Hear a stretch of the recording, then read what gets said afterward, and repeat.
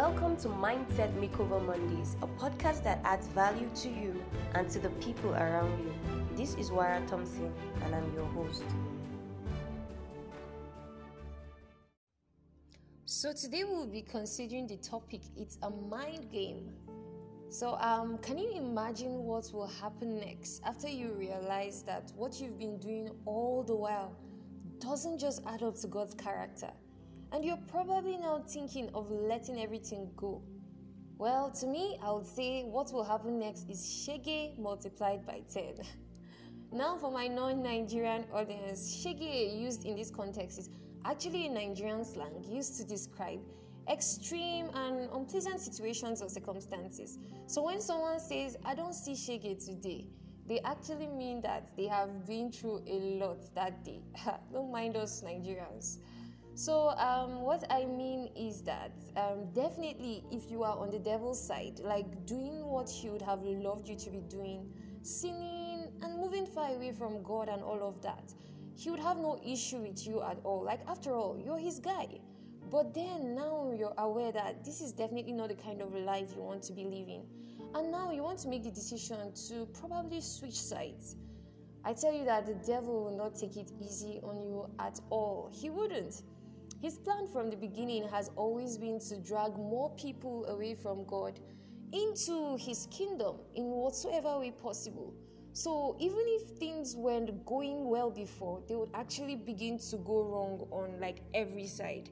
So, and one of the ways which the devil would usually use is what I call the mind game. The mind game. So recently in my psychiatry posting, we're taught about delusions, which is one of the disorders of the thought process. So what happens here is that you have certain beliefs that you hold on to even though they are technically not true. So for example, when I begin to say that I am the last savior of the world, that's a delusion of grandiosity because the savior has already come and my folks all know that. So that's how my friend was telling us the other day that she was the Oba of Ife. And everyone busted out in laughter. Like, guy, how now? It's not even possible. Like, who dash you? And all of that. And also, when I say that the vice president of Nigeria is my boyfriend, now this one is a delusion of love. It's definitely not true. Definitely not true.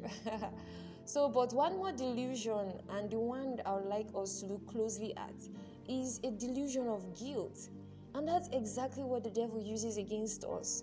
So, for example, I and my friend are crossing the road and suddenly she got hit by a motorcycle. Then I begin to blame myself and say that it's all my fault. If I wasn't there, then it would have never happened. And then I go into depression because of that. I begin to stay away from my friend, keep my distance, and keep living in that self-guilt. Well, that's exactly how the devil works. So now, we spoke about this in the last episode, that you are now in a good place. You have realized that you've been wrong all the while and you're willing to take a new leave because he comes to you and says that you're filthy to go back. He'd say, how will Jesus accept you after everything that you've done? And then you become sad and begin to feel guilty. I tell you that it's a very terrible place to be. I myself have been there, and a couple of times at that. But he's just messing with you. He's messing with your head. He actually cannot do anything to you. Well, if only you let him. He's just trying to prevent you from going back to your owner. You know, when I was much younger, I was caught up in the whole pornographic hall. Like, man, it wasn't easy for me getting out of it at all.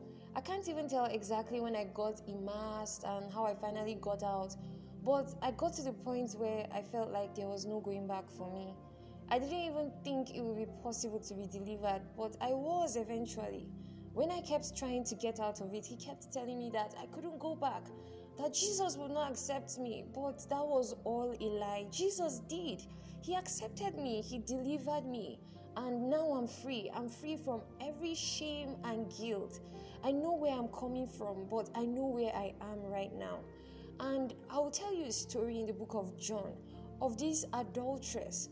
In the book of John chapter 8 verse 1 to 11, Jesus returned to the Mount of Olives, but early the next morning he was back again at the temple. A crowd gathered and he sat down and taught them. As he was speaking, the teachers of the religious law and the Pharisees brought a woman who had been caught in the act of adultery, and then they put her in front of the crowd. And then they said to Jesus, "Teacher, this woman was caught in the act of adultery, and the law of Moses says that we should stone her. What do you say?" They were trying to trap him into saying something that they could use against him. But Jesus stooped down and wrote in the dust with his finger. And then they kept demanding an answer. So he stood up again and said, "All right, but let the one who has never sinned throw the first stone." Then he stooped down again and wrote in the dust. And when the accusers heard this, they slipped away one by one, beginning with the oldest, until only Jesus was left in the middle of the crowd with the woman.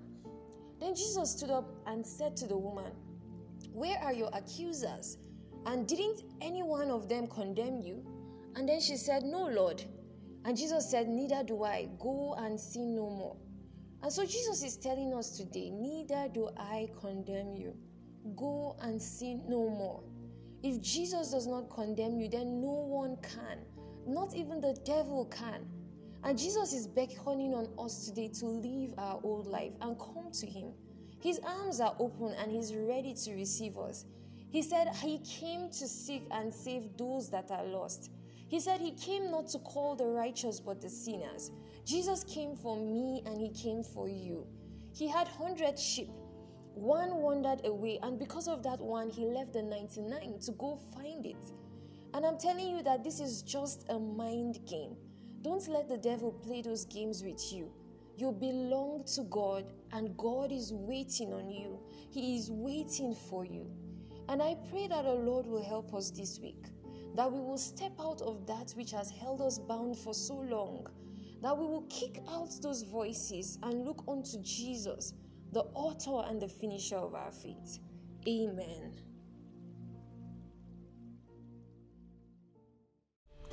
Thank you for listening to today's episode of Mindset Makeover Mondays.